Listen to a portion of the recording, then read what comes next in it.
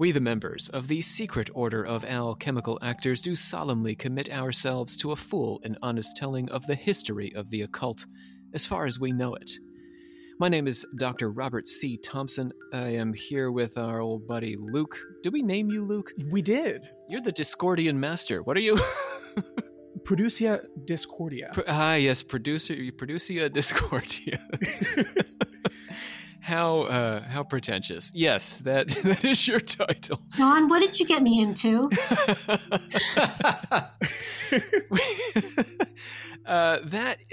We are joined by a couple of independent Catholic priests. Siobhan Houston has an MA from Harvard Divinity and did her doctoral work with none other than Nicholas Goodrick Clark, whose research we've drawn on for our show. And that was at Exeter, and she graduated from the Graduate Theological Foundation. Her books include Priests, Gnostics, and Magicians, as well as Gnostic Healing. Siobhan is I found this very interesting, Jewish by birth, but is now an ordained independent Catholic priest. Siobhan, welcome. Thank you. And John Mabry, is that right, John? That's right. Yeah, fantastic. Is also an ordained independent Catholic priest. He was ordained in 1991 by the Free Catholic Communion and raised to the episcopate in 2007. I'm just saying words now. I don't know what any of this means. In 2012, I know what it means to resign. In 2012, he resigned and became pastor for the United Church of Christ.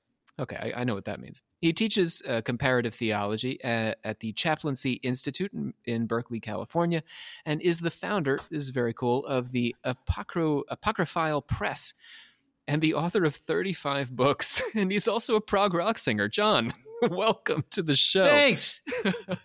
Two very Great accomplished people. We're very excited to have you both here with all of your many accomplishments to talk about a subject that I know very, very little about. But John promises me that it touches in on all sorts of occult themes, and I believe him because of the conversation we've had leading up to this. So you guys are independent Catholics. What does that mean? So independent Catholics are people who self-identify as Catholic but are not Roman Catholics. And are not part of any of the historical Orthodox bodies, and are not Anglican either. And yet their spirituality is Catholic, and their theology is Catholic, or at least very influenced by Catholicism. And usually they belong to one of many small denominations that broke away from Rome at one point or another. I would just like to add that I was ordained in a metaphysical independent Catholic or independent sacramental church, which was quite different because there were no doctrinal tests. You didn't have to ascribe to any doctrine about the divinity of Jesus or the incarnation, etc. So it was a quite a different environment. Yeah, metaphysical speaks to me of something that feels more occulty, right? In the church yes, world. It was. Yeah. Yes, it was. And independent Catholics tend to come in one of two flavors: either, kind of outrageously conservative, like Mel Gibson's dad conservative, or incredibly progressive. There are, I think, half of the independent Catholics I know are gay or lesbian. So it's there's very little middle ground there. It's a big tent. Yeah. And, independent Catholics, a lot of them are very focused on apostolic succession and preserving and being able to document the valid succession, because it's the claim to authenticity. But yet there are, some other like denominations in independent Catholicism that where the ordination is spiritual. So it's something that happens on the etheric plane. So let me start with a basic question to me. Why Catholics? So we're talking about you could be Anglican, you could be so many things. Why hang with this Catholic? What is it that makes you Catholic, even though you've broken with the Roman Catholic Church? I would just like to mention that there are independent Anglican churches, there are independent Eastern Orthodox churches, so it's not just limited to the Catholic tradition. Yeah, we often talk about the independent sacramental movement as kind of an umbrella term, and we can thank Bishop John Plummer for that. And it does, those three flavors, Catholic, Anglican, and Orthodox are well represented within that movement. So, but why? I guess for me, from my perspective, John and Siobhan, I have, in my research, I've been surrounded by people who have completely broken with the Catholic Church to go in very different directions, become spiritualist mediums or theosophists or you name it. Why hang? What is it? What is Catholicism offering that you want to maintain? From my perspective, being Jewish and being a disciple of who I would call Mar Yeshua or Jesus, I would say it's primarily the ceremony, which is very similar to ceremonial magic. And I have a long background in ceremonial magic. The way the independent Catholic Church developed was from people who in the 18th century in the Netherlands broke from the Roman Catholic Church and started their own independent church. And then that grew into a larger movement after Vatican I, which was in the mid-1800s, because there were many Catholics at the time who didn't agree with the Pope's actions as far as some of the doctrines. So they separated themselves, and they call themselves the Old Catholics, or more like the authentic Catholics, as opposed to the new doctrines that the church was promulgating. So it arose basically from a revolt from Rome initially. So people had different ideas than the Roman Catholic Church, although they wanted to preserve the teachings and the culture of the church. They just didn't want to be under Rome. So when the Pope made big changes, folks said we want to keep things the same if we can.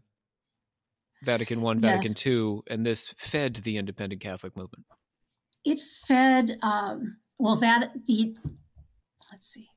Vatican II, which was the modernization in the 60s of the Roman Catholic Church, that was rejected by people like Archbishop Lefebvre, who is arch-conservative and rejects the lineage of popes during and since Vatican II, because he doesn't believe that they're valid popes.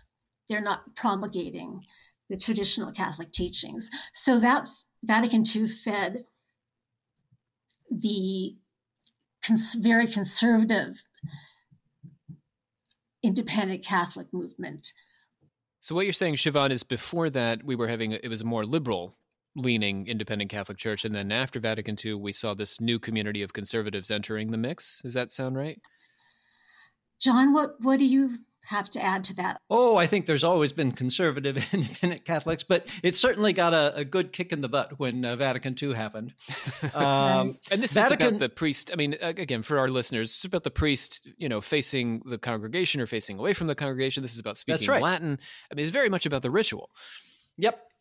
And as for the First Vatican Council, what the majority of the old Catholic churches rejected was the Pope declaring himself infallible. They said, hey, wait, that's not Catholicism. And also making the Assumption of Mary and the enthronement of Mary dogma. It was a pious pious mythology up until that point, and you could accept it or reject it. But at the First Vatican Council, it was actually made a doctrine that you really needed to believe. And so there were a lot of Roman Catholics who did not want to go along with that, and so especially in Germanic countries, they petitioned the Archbishop of Utrecht to send them bishops. And the Old Catholic movement, which had been just a small movement within the Netherlands itself, and it spread, throughout Europe. So even today, you go to Germany or Switzerland, and you'll pass an Old Catholic church. They're not unusual. They're kind of everywhere.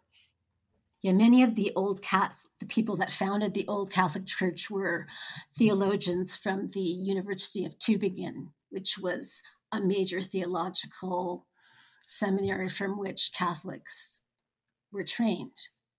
So, Siobhan, I want to go back to something you said about the ritual, the Eucharist, I guess. That's what, for you, is that the sort of like connecting point for independent Catholics? This is what's being maintained? This is what doesn't want to be left behind when there's a break?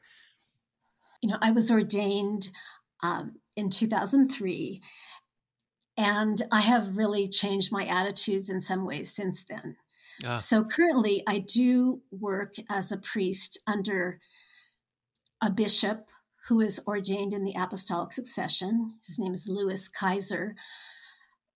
But it's a different understanding of the Eucharist and some of the other ceremonies. It's more focused on the pre-Christian Jesus, the Jewish Jesus. In Bishop Kaiser's church, there is no mandatory requirement that you accept any kind of doctrines. So, in fact, he does not accept the Christian doctrines of the incarnation and substitutionary atonement and so forth. He's focused on the pre-Christian Jesus before Paul and some of the other disciples changed the teachings of Jesus in his estimation.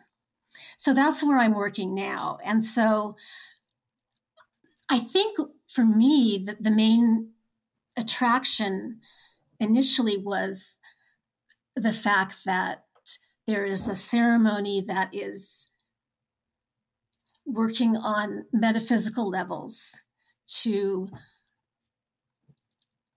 change the practitioners. And that's ceremonial magic, right? So it has a power. And to you, understanding that power goes back to pre-Paul. We have to get before Paul to truly understand what that power is about. Yes, and also Bishop Kaiser does, and I agree with him, does emphasize the apostolic succession, but it's more a connection to sort of the living Jesus. It's not that you're legitimized by Rome. It's actually a charism that is transmitted through the apostolic succession. That makes sense. And that's why they say, once a priest, always a priest. Even if a priest is defrocked, you cannot take that charism away. Interesting. John, any thoughts on this? Yeah, what attracts me to the tradition was definitely the ritual, but also kind of the deep mysticism at the heart of the Catholic tradition. This is something that I think a lot of people in the pews, it never trickles down to, but there's an incredibly rich tradition of mysticism in the Catholic tradition, and so having access to that and being able to really explore that, and I kind of see the Christian tradition as my toy box, and I get to play with it any way that I want because this is my home, so I get to play, and one of the things that is attractive about independent Catholicism is that it is much more egalitarian. It's much more close to the ground. In independent Catholic movements, the priest isn't, some rarefied person who is, on the altar far away. Pretty much everybody has access to priesthood in independent Catholic traditions. And so John Plummer writes a lot about this in his book, The Many Paths of the Independent Sacramental Movement, where he talks about, there are a lot of independent Catholic communities. Everybody in it is a priest. Mm-hmm. And so it is, the orders like deacon and priest and bishop, they kind of become like initiations. And so it's they're markers of spiritual progress and spiritual work. And of course, part of a healthy and responsible and mature spirituality is service. And so, when you are when you are a priest, you go out and serve people in whatever way that you're called to do that. So it's independent Catholicism makes the riches of the Catholic tradition much more available. Whether you're gay or straight, whether you're male or female, whether you're rich or poor, independent Catholics kind of come in all stripes. And it is much more available, put it that way. And there's a much greater ownership of the tradition. So the priesthood as an initiation, so it's a very different approach from the Roman Catholic Church. I mean, Siobhan, you would not be eligible, right? John, I think you would not be eligible to be a priest in the Roman Catholic Church. Right. Yeah, I'm married and divorced. Oh my goodness. And openly bisexual. So how does that change the way independent Catholics function? Well, function is a relative word. Independent Catholicism is a very chaotic movement. I like to say all we do is multiply and divide.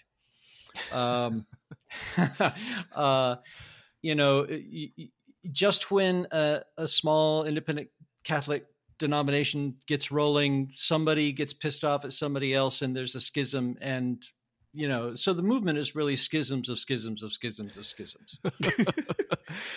Independence sort of taken to the nth degree. Well, yeah. And the downside of that is that there's no accountability. The upside of that is that there's a lot of freedom. I see. Tell me a little bit about universalism in the independent Catholic tradition. Is it literally that everyone, I mean, if there's schisms, then it seems to me like in a given congregation or group, there are some rules that you can step beyond, and then the universalism begins to break down. But tell me a little bit about that. What are the rules? How do we follow the rules? There are no rules, ultimately. I mean, each church is autocephalous, which means it's self-headed. It's not, for the most part, it's not under a diocese like the Roman Catholic Church. There's not a strict hierarchy. There are some dioceses in independent Catholicism and churches report to them. But like John said, if you disagree with your bishop, you can leave and found another church, right? So it's hard to talk about any kind of uniform theology across independent Catholicism. Would you agree, John? I would, but there is a very strong tradition of universalism in independent Catholicism. I think one of the greatest examples of that is the Polish National Catholic Church, which is probably the largest independent Catholic group. It was in communion with the Old Catholics in Holland, but recently broke away when Holland started to ordain women. And they didn't agree with that. But all the way back in the 1800s, Oh, and by the way, the Polish National Catholic Church has, like 100 parishes. I mean, it's a sizable church, mostly in places that have a large Polish community, and many of the liturgies are still in Polish. But back in the 19th century, the Polish National Catholic Church declared itself universalist in theology, which means nobody's going to hell. Nobody's going to hell. Nobody is going to hell. I want a T-shirt that says that. Yeah, it's a little. It's reassuring. It's lovely to hear a church say it. Yeah, it is. But I would say that most progressive independent Catholics would agree with that. Let me ask something that just occurs to me as you're talking. Is it modeling Jesus's life to split off and start your own thing? Ooh, what a good question. No, speaking as a Christian, Christians really suck at following Jesus. No bones about it. Jesus only gave us one commandment, and that's love each other. And we do that very, very badly. Mm-hmm. Which isn't to say that, we don't try. But I think some people try harder than others. So should we toggle into the occultism? Oh, absolutely. All right. So the French Gnostics are on here. Now, I know nothing about the French Gnostics. John sent me a list of connections that I guess historically independent Catholics have had. I mean, I guess already we've got to qualify, and I think John and Siobhan, you've done a good job of this, that when we talk about independent Catholics, we are splitting up people into various different, we can't really talk about a unified independent Catholic ideology. So I guess this would be one school of independent Catholicism that interfaces with French Gnosticism. What is that all about? Well, French Gnosticism had a couple different lineages, and one of them, one of the most important, was founded by Jules Douanel in the late 1800s. He was given a vision, and he was told to start a Gnostic church. And this really is interesting to me because Paul also had a vision. The Apostle Paul never met Jesus in person. He had a vision, and that's what inspired him to do the work he did. So this is a different kind. So this church has no apostolic succession, at least in the beginning. Later, people are ordained by various bishops, and it comes out with the apostolic succession lineage. But it's really mirrors the Catholic Church in the Middle Ages. That was it's a throwback. Yeah, so he was basically told to reestablish the Catholic Church. And so that is what he did. And so there were, of course, women and men that were ordained to priests and to bishops. The female bishops were called Sophias. And if you know something about the Catholic Church, there was egalitarianism within the organization. Women held the same offices as men. And it was very ascetic for the priests or the clergy, while the lay people were not held to such a high standard.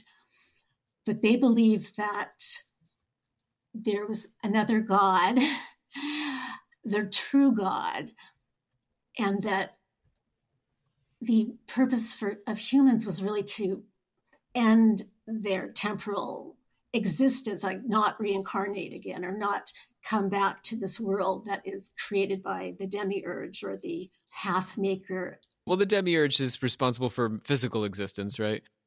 Yeah, but it's in opposition to the true God. It's not seen as a positive force. And in French Gnosticism, the true God was the true God viewed as purely spiritual? Yes. Yeah. Okay. Yeah. So you didn't want to, they didn't really want to propagate, because at least among the clergy and the very devout Cathars, that was considered bringing someone into this evil world. That was a horrible thing to do. Right. I see. Anyway, so the French Gnostic Church in the 1800s and early 1900s was modeled on the Catholic Church. And then that became its sort of own independent Catholic movement in France. Yes, and then it transferred to the United States eventually through the apostolic succession. And one of the priests or bishops, actually, that is still alive and is a big force in independent Catholicism is Bishop Stephan Hoeller in Los Angeles. And he founded the Church of Gnosis, which has been going on for decades in LA. And there's also Rosamond Miller in the Bay Area. She is the bishop of the Gnostic Sanctuary, the Ecclesia Gnostica Mystorium. And in fact, she was the primary consecrator at my consecration as a bishop. She has quite a lively movement, her Gnostic church there in the Bay Area. It's very inspiring. It's worth looking up. So the Gnostic branch of the independent Catholics, largely inspired by the French, and I'm sort of like picturing this tree of independent Catholics, and there's some very tiny branches and these little sprouts, and then there are these larger branches, right? I mean, would we characterize this as a larger branch of independent Catholicism? Well, it's a unique branch, but I don't think it's larger in numbers than some other branches. It certainly has quite a longevity, though. It's over a century, right? Well, it certainly does. It certainly does. One thing I would add to Siobhan's story is that the American Gnostics tend to interpret their Gnosticism via Carl Jung. So it's a very kind of they've basically ditched a lot of the anti-cosmic theology from historical Gnosticism and have very much reinterpreted it along Jungian lines. Right. The Cathars certainly weren't doing any psychoanalysis in the 13th century, that's for sure. I would mention the Cathars are what I would call dualistic Gnostics. Not all Gnostics were dualistic, even in the 1st and 2nd century. So we have non-dualistic Gnostics as well. But that's not the group that the Church Fathers emphasize when they radically denounce Gnosticism. I was going to say when they complain, but you're right, radically denounces. Right. So Bishop Tao Malachi of the Church of Sophia is a non-dualistic Gnostic, and I tend to follow in those teachings as well. Well, just briefly, Siobhan, what does that look like, a non-dualistic Gnosticism? So there would be a single God that has different impulses, or what is that like? Well, it's more focused on, you could say a single God, but, the definitions of God, what does that mean? What does God mean? That's another whole question, as a Jew, we don't really, Judaism at core is really non-dualistic tradition when you get into the Hasidic and Kabbalistic teachings. So that works for me because that's how I see the world anyway. But non-dualistic Gnosticism would be, there is no war against spirit and materialism. There's no problem with what we call materialistic and what we call spiritual. There's nothing, you don't have to denounce or become an ascetic to progress in the tradition. Everybody's on the same team. Yeah, it's more, along the lines of, it's much more mystical, and has connections to some of the Eastern traditions and Zen and so forth. It was making me think of theosophy as you were speaking, just the notion that spirit and matter are on this evolutionary path that unfolds regardless of what we do. Yeah, I don't know if that's core to non-dualistic Gnosticism. Again, that's not really a theological term. It's just kind of broader idea about, and I do think most people see Gnosticism as very dualistic, whereas that is not the entire tradition at all. That's just what was emphasized by the church fathers. And we didn't know anything about Gnosticism firsthand from the writings of the Gnostics until fairly recently, because their teachings were destroyed. Their churches were demolished. I don't know what you say, but they didn't really have buildings, right? But right, but they were denounced by what we would call the Proto-Orthodox Church, which became the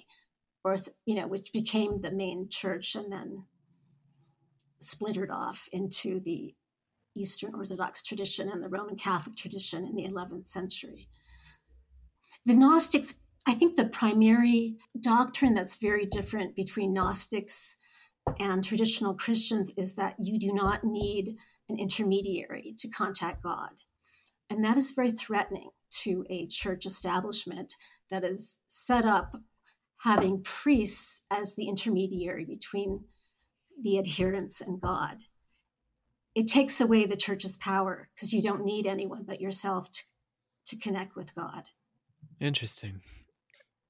As you've been speaking, I'm also, as you've both been speaking throughout, I keep thinking of the Rosicrucians as well, and the way they interpreted Jesus as metaphor, and the way I read the Rosicrucians is trying to make peace between the material and the spiritual and bring them together and understand them as one. But they're not on your list, John. I don't see any Rosicrucian independent Catholics. That's because Rosicrucians were Lutherans. Oh, that's true. So I guess you can't make friends? Come on. Can't get everybody together? Siobhan is Jewish by birth. Lutherans are considered a sacramental tradition. Yeah, well, yes, certainly, but not Catholic. So not Catholic, no, not Catholic, but they follow the same church calendar and so forth. That strong Protestant strain. I mean, if you're thinking about the modern 20th century Rosicrucians, Spencer Lewis, he would actually go back to Judaism and Solomon and say that that's where Rosicrucianism began. So, but I see your point, John, that if we're looking at the actual historical Rosicrucians, not the mythological Rosicrucians, they are distinctly Protestant in origin. So, all right, fine. You're both so very open. There's all these people coming into the tent. Why can't we invite the Lutherans? How about the Theosophists? So let's keep going on our occult journey. The Theosophists. So we're talking post-Blavatsky Theosophists, right? I got to remind everyone, as a Blavatsky scholar, that Blavatsky was not a big fan of Christianity in its literal doctrine or literal interpretation of Christianity, and she spent a lot of her career fighting missionaries, particularly in India and Ceylon and all around Southeast Asia. But after she died, one of her acolytes, Charles Ledbetter, was more interested, I guess, in what could be done with Christianity. Sure, yeah. So he was part of, the old Catholics in Holland started a mission in England, which the Anglicans did not enjoy at all, because they figured, we already have a Reformed Catholicism here. Why do we need you? And indeed, the old Catholic mission didn't really go anywhere. There was just a handful of people attracted to it, and again, all of them became priests. But all of them were also Theosophists, which the bishop didn't understand, and kind of turned a blind eye to until he no longer could, and he finally realized what theosophy really meant, and of course he declared them all heretics, which left him without a church. But he had already consecrated one of the church members as a bishop, and so the Theosophists, having a bishop in their midst, just carried on. And one of the leading figures in this particular story is James Wedgwood, who's the heir of the Wedgwood China fortune in England at the time. And this is early early 20th century. And a relative of Darwin's, not direct relative of Darwin's, but they're all in the Wedgwood family, right? Darwin married into it. Oh, I didn't know that. That's really tasty. Thank you it's the Darwin-Wedgwood family. Fun fact. That's great. That's great. So anyway, as a theosophist, Wedgwood meets up with Leadbetter, and Leadbetter used to be an Anglican priest until he left it for theosophy. And Leadbetter tells the story of sitting out on a hillside and watching a small church as mass is going on, and he's clairvoyant, and so he sees all of these energies gathering around the church, and just kind of humming and forming these astral shapes and so forth, and he's going, "Whoa! There's really something powerful and important going on here." And so when he meets up with Wedgwood, they hatched the idea of creating a worshiping arm of the Theosophical Society, and they call it the Liberal Catholic Church. And they do this series of clairvoyant experiments in order to find out exactly what's happening during the Mass, step by step by step. And they do a revision of the liturgy, doing these experiments, seeing which words have the most effect. And so they keep some of the words from the Roman Rite, and they borrow some from other places, and they write some of their own. And they basically, construct their equivalent of the Book of Common Prayer, that has all of the rites and ceremonies of the church in one place, but all with theosophical theology. So they've done away with anything about hell or sin or judgment or anything, and very oriented towards the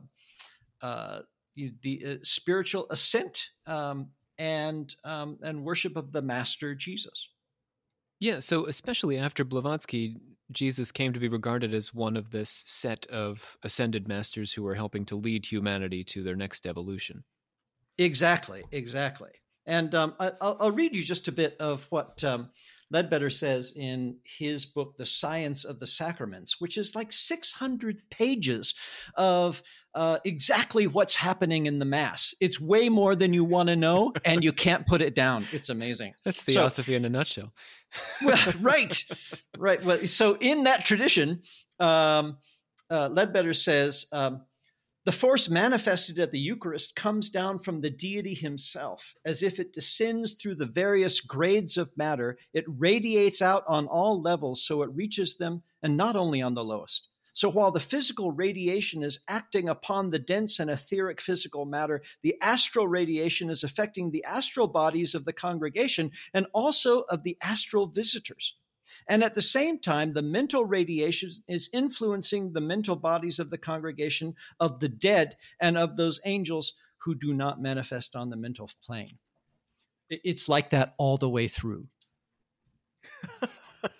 I just wanted to mention the church that I was ordained into was a church based on The Science of the Sacraments, which is the book that John is reading from, and the entire kind of theosophical Leadbetter Wedgwood theology, which is why traditional Christianity was basically absent from my priestly vows. How about that? Even the altar stone had to be made of very particular substances. And when I was ordained, I was given an altar stone that was exactly corresponding to Leadbetter's idea, of the metaphysical properties of the altarpiece, the altar stone.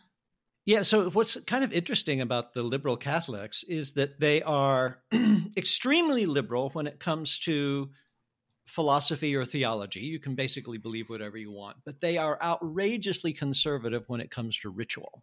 Everything has to be done exactly so.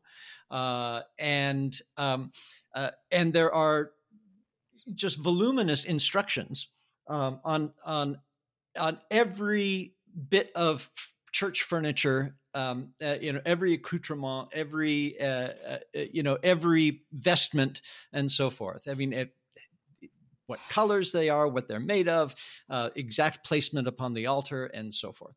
And that gets back to my initial question: why Catholicism? The Protestants, in large part, were reacting against the sensuality, right, of Catholicism, the ritual and the windows and the stuff, all of these things that go into the sensual experience of worship. Whereas, Protestants in their most extreme form are the Quakers, just sitting still quietly and waiting for someone to have a thought. Right. In an empty room, right? No clergy, right? Right.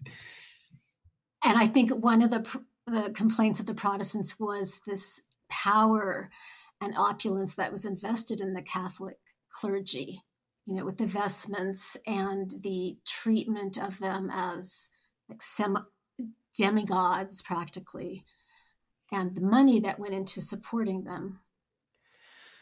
But Siobhan, would you say that we can, let's say, divorce the clergy from sort of the pomp and circumstance and glean occult value or energy from the ceremony?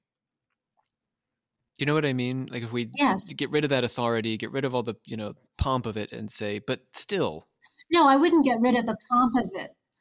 Yeah, but I think there's a degree to which they're taken way too seriously, and that it is almost a mockery of someone who follows Jesus. Becomes too much about the personality and not about the performance. It's almost like they're royalty. And they are treated like royalty in the Roman Catholic Church. And that is not something that I find that represents Yeshua at all, or Jesus. I mean, you think of what the kind of life that he led, the itinerant and very poor life that he led, and then so many clergy, not just in Roman Catholic circles, but in liberal Catholic circles, love to dress up in these sort of medieval or Byzantine costumes. And I find it actually ludicrous. How do you feel, John? I love my vestments. But you're not dressed up as a Byzantine king, are you? No, I would preside in a chasuble, though, and that's fine. But okay, yeah, you know what I mean. Like, John, what is a chasuble for those who don't know? That's the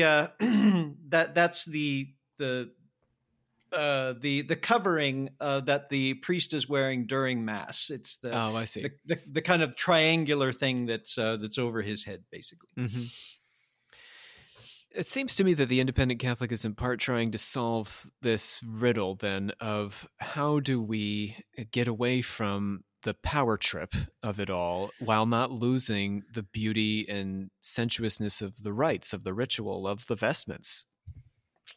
Oh, absolutely. And of course, you can't get away from the power trips because Catholicism and independent Catholicism likes to set itself up as being hierarchical. And so, you have a bishop with maybe 3 or 4 priests, and he can be a holy terror because he has power over these people. And it can be devastating. I've heard so many horror stories of people who've gotten really, really wounded from what I call asshole bishops. So much so that when I was looking for a community to join, I gathered a lot of folks around us, and I went and talked to a bishop, and I said, look, we have this idea. We want to create an independent Catholic order that is completely egalitarian, where everybody has equal vote, including the bishop. So the bishop would basically have no power other than to hold the succession. and we'll make all decisions by consensus. Will you come and lay down your power and be with us? And she said yes. And so we started the Order of Holy Wisdom. We were an independent Catholic group that worshiped Jesus in his pre-incarnate state as Lady Wisdom. And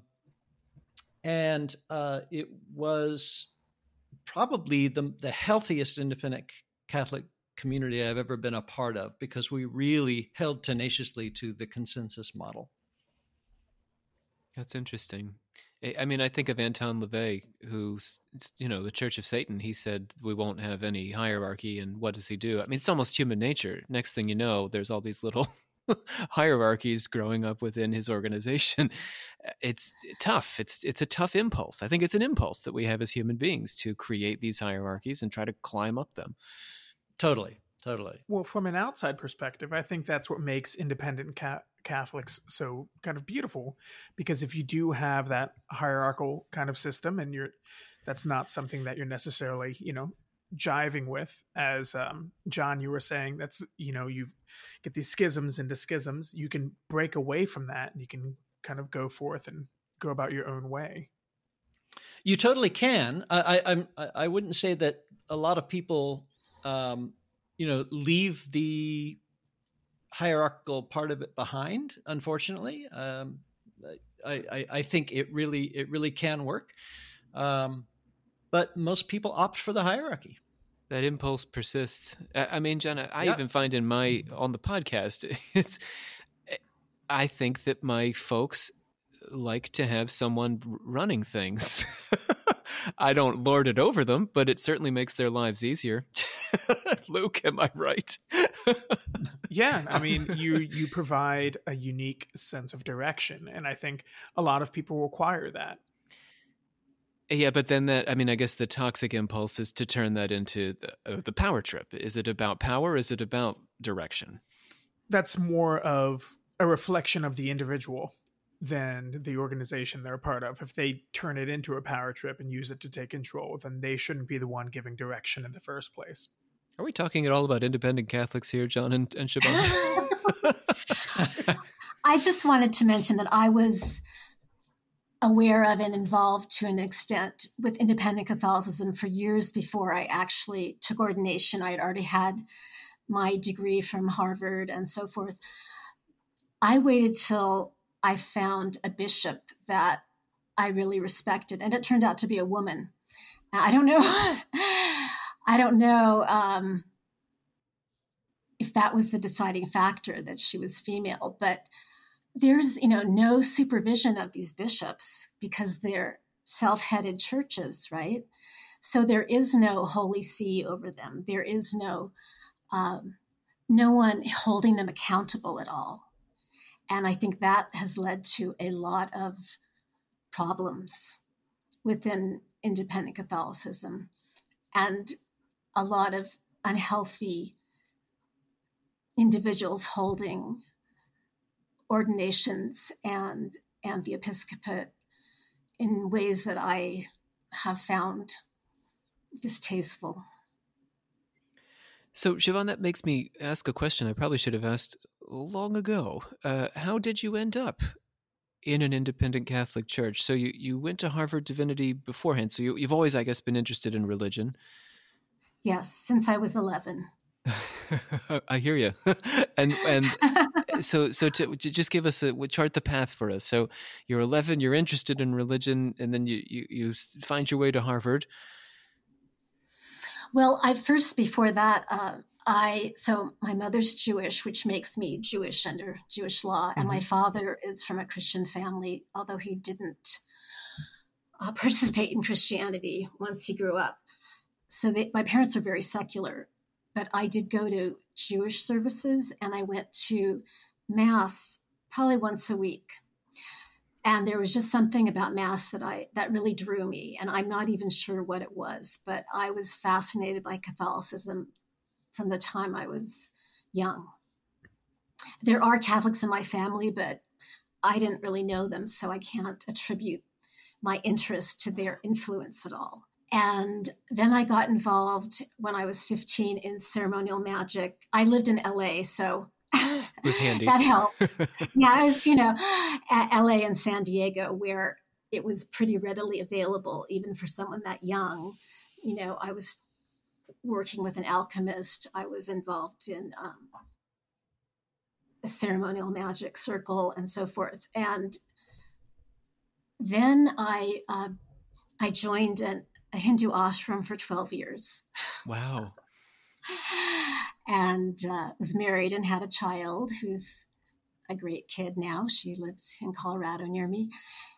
And when I left, I started college at the age of 30 and pursued religion as my academic focus, from then on. And I came across, I think at first I was I was still doing ceremonial magic when I was an undergraduate and sort of Wiccan covens and so forth, because I think the community, it's not about power for me. I mean, I think real ceremonial magicians, it's about community. It's about touching the divine. And those things drew me to that tradition. And so I focused on Western esotericism as my academic specialty. But then I found out about independent Catholicism. And I did at that time want to serve as a clergy person. And so I think that's what really drew me to independent Catholicism at that point. And also, like I said, I was ordained into a very theosophically oriented church. And so that there were no doctrinal tests. I didn't have to confess any kind of belief in Jesus, which was good because I'm Jewish, I mean, I went through baptism, but I was like, okay, this is the mikvah, which is the ceremonial bath that Jews take in certain times of the year. So I never became a Christian as it's usually defined. And that was very attractive to me. So throughout all of your spiritual journey, your Hindu ashram and all this, you've always sort of maintained your fundamental Jewishness in relation to these other perspectives? Yes. That's fascinating. And so now I'm working within a church where the focus is on Mar Yeshua, which is the name of Master Jesus, and looking at the original Aramaic teachings as far as we can reconstruct them. And so what Dr. Kaiser has been doing is taking the Greek apocryphal scriptures and as well as the canonical scriptures and translating them back into Arabic as far as possible and getting back to the original teachings of Jesus, which were completely misunderstood by the Greeks when they translated the teachings into Greek, because they're trying to translate from the Jewish tradition into a Greek tradition, and they're completely different, right? So you're not getting the Kabbalistic elements or that Jesus was transmitting in the parables and so forth. So I find his work really compelling, and I like the emphasis on the pre-Christian teachings because I don't believe Jesus came to found a new religion. I think that was primarily the push of Paul. I tend to agree. I think Jesus would be quite surprised. He was a rabbi. There's a great book called Rabbi Jesus by an Aramaic and Greek scholar. Oh, that's interesting. John, let me put the same question to you. How did you end up where you're at? Well, I was raised Southern Baptist, hardcore fundamentalist Southern Baptist, and actually surrendered to preach when I was 16. So I was standing up on top of tabletops at the roller rink, telling people they were going to hell when I was 16. You sounded like a charming 16-year-old. It's embarrassing. But I was really, really, actually pretty badly wounded by my fundamentalist experience, and so I kind of blew it all off. And when my friends got into sex, drugs, and rock and roll, I was right there with them. And a friend of mine, we were on our way to Disneyland, and while we were driving, I said, "What is God?" And my friend had been raised by hippies, and he says, "Well, the universe is this giant cosmic dance, and everything knows the steps. The planets and the stars and the angels and the demons and the animals, they all know the steps, and the only people who don't know the steps are human beings. And our religious traditions are our feeble attempts to get back into the step of the great cosmic dance." Wow. On the way to Disneyland. Yeah. And it just hit me with the force of a revelation. And I cried for 2 days, which is not what you want to do at Disneyland. But I was just so overcome. And I became a universalist from that moment on. Mm. And so I went to California Baptist College because, Grandma and Grandpa will help you if you go to a Baptist college. And that's when I discovered the Episcopal Church. And I started going to the Episcopal Church, and I was utterly mesmerized by the ritual and the theology. And it was different enough from the Baptist Church that I wasn't triggered by it. And I felt like I could actually approach a meaningful spirituality again. I did a lot of healing in the Episcopal Church. I remember once my priest, I was telling him I couldn't stand what Paul was saying. And he says, "Oh, ignore Paul. Just listen to Jesus." And I went, wow, what? Just being given permission to ignore Paul and listen to Jesus. That was so transformative and so healing. And so I went and did my PhD in world religions because I wanted to know how other people understood and were in relationship with this great mystery. And every time I found something in this other religion, I would come back to my own tradition and find it there too, whether it was a teaching or a practice. If I dug, I found it.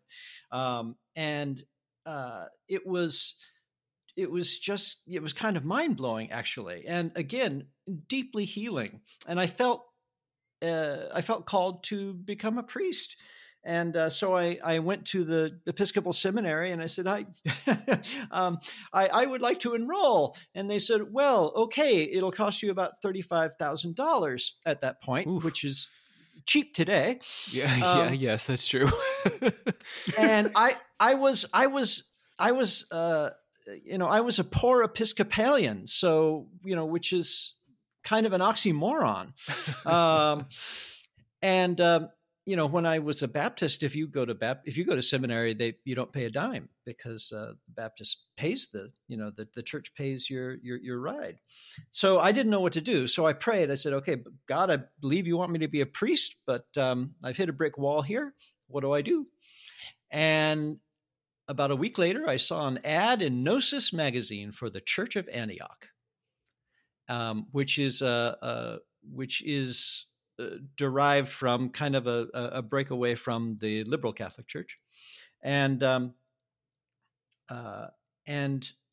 so I met a bishop who recently left the Church of Antioch, and he kind of took me with him. It wasn't really on the up and up. Nevertheless, that's how I got involved. And so I'd already done enough studies, so he just did some mentoring with me, and he ordained me, and I've been working ever since. A couple of years later, I came across a little congregational church in Berkeley that was worshiping in an Anglican fashion. Turns out it was a merger between a congregational congregation and an Anglican an Episcopal congregation, a breakaway Episcopal congregation. And they, within weeks, hired me as their associate, and I was the pastor there for 27 years. Wow. Yeah, and it was one of those only in Berkeley kind of places. It's completely run by the congregation.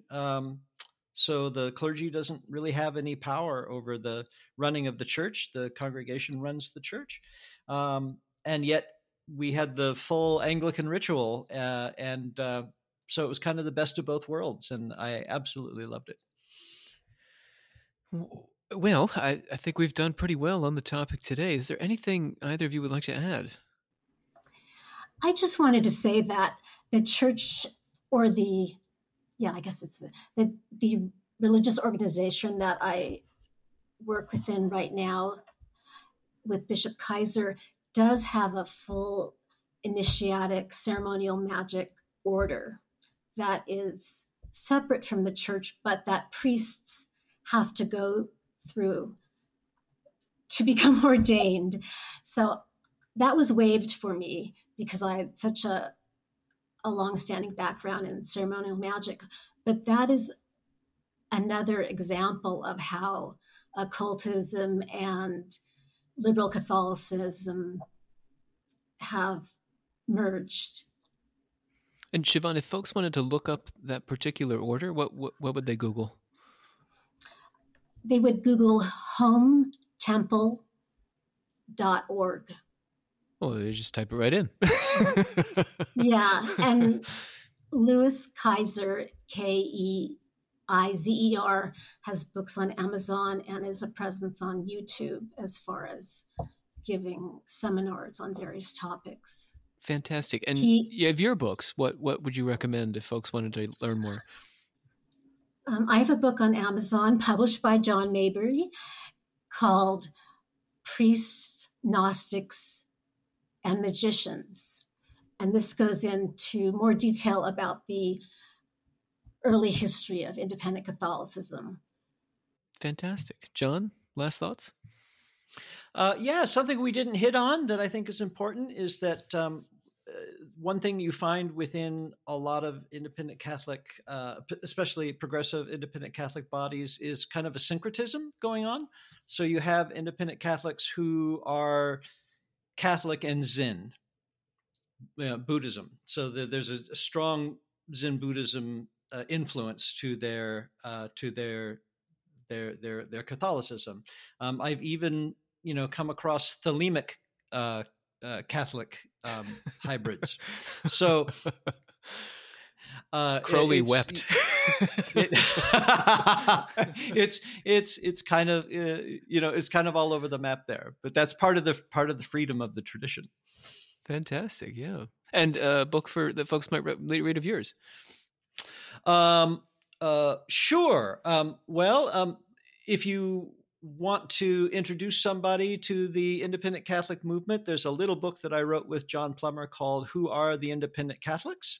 I think if you want to get a flavor of what independent Catholic life is like, I have a trilogy of urban fantasies called The Kingdom, The Power, and The Glory, which is about an independent order of friars who live in Berkeley and they're exorcists. It's very Buffy the Vampire Slayer meets Armistead Maupin's Tales of the City meets the Name of the Rose.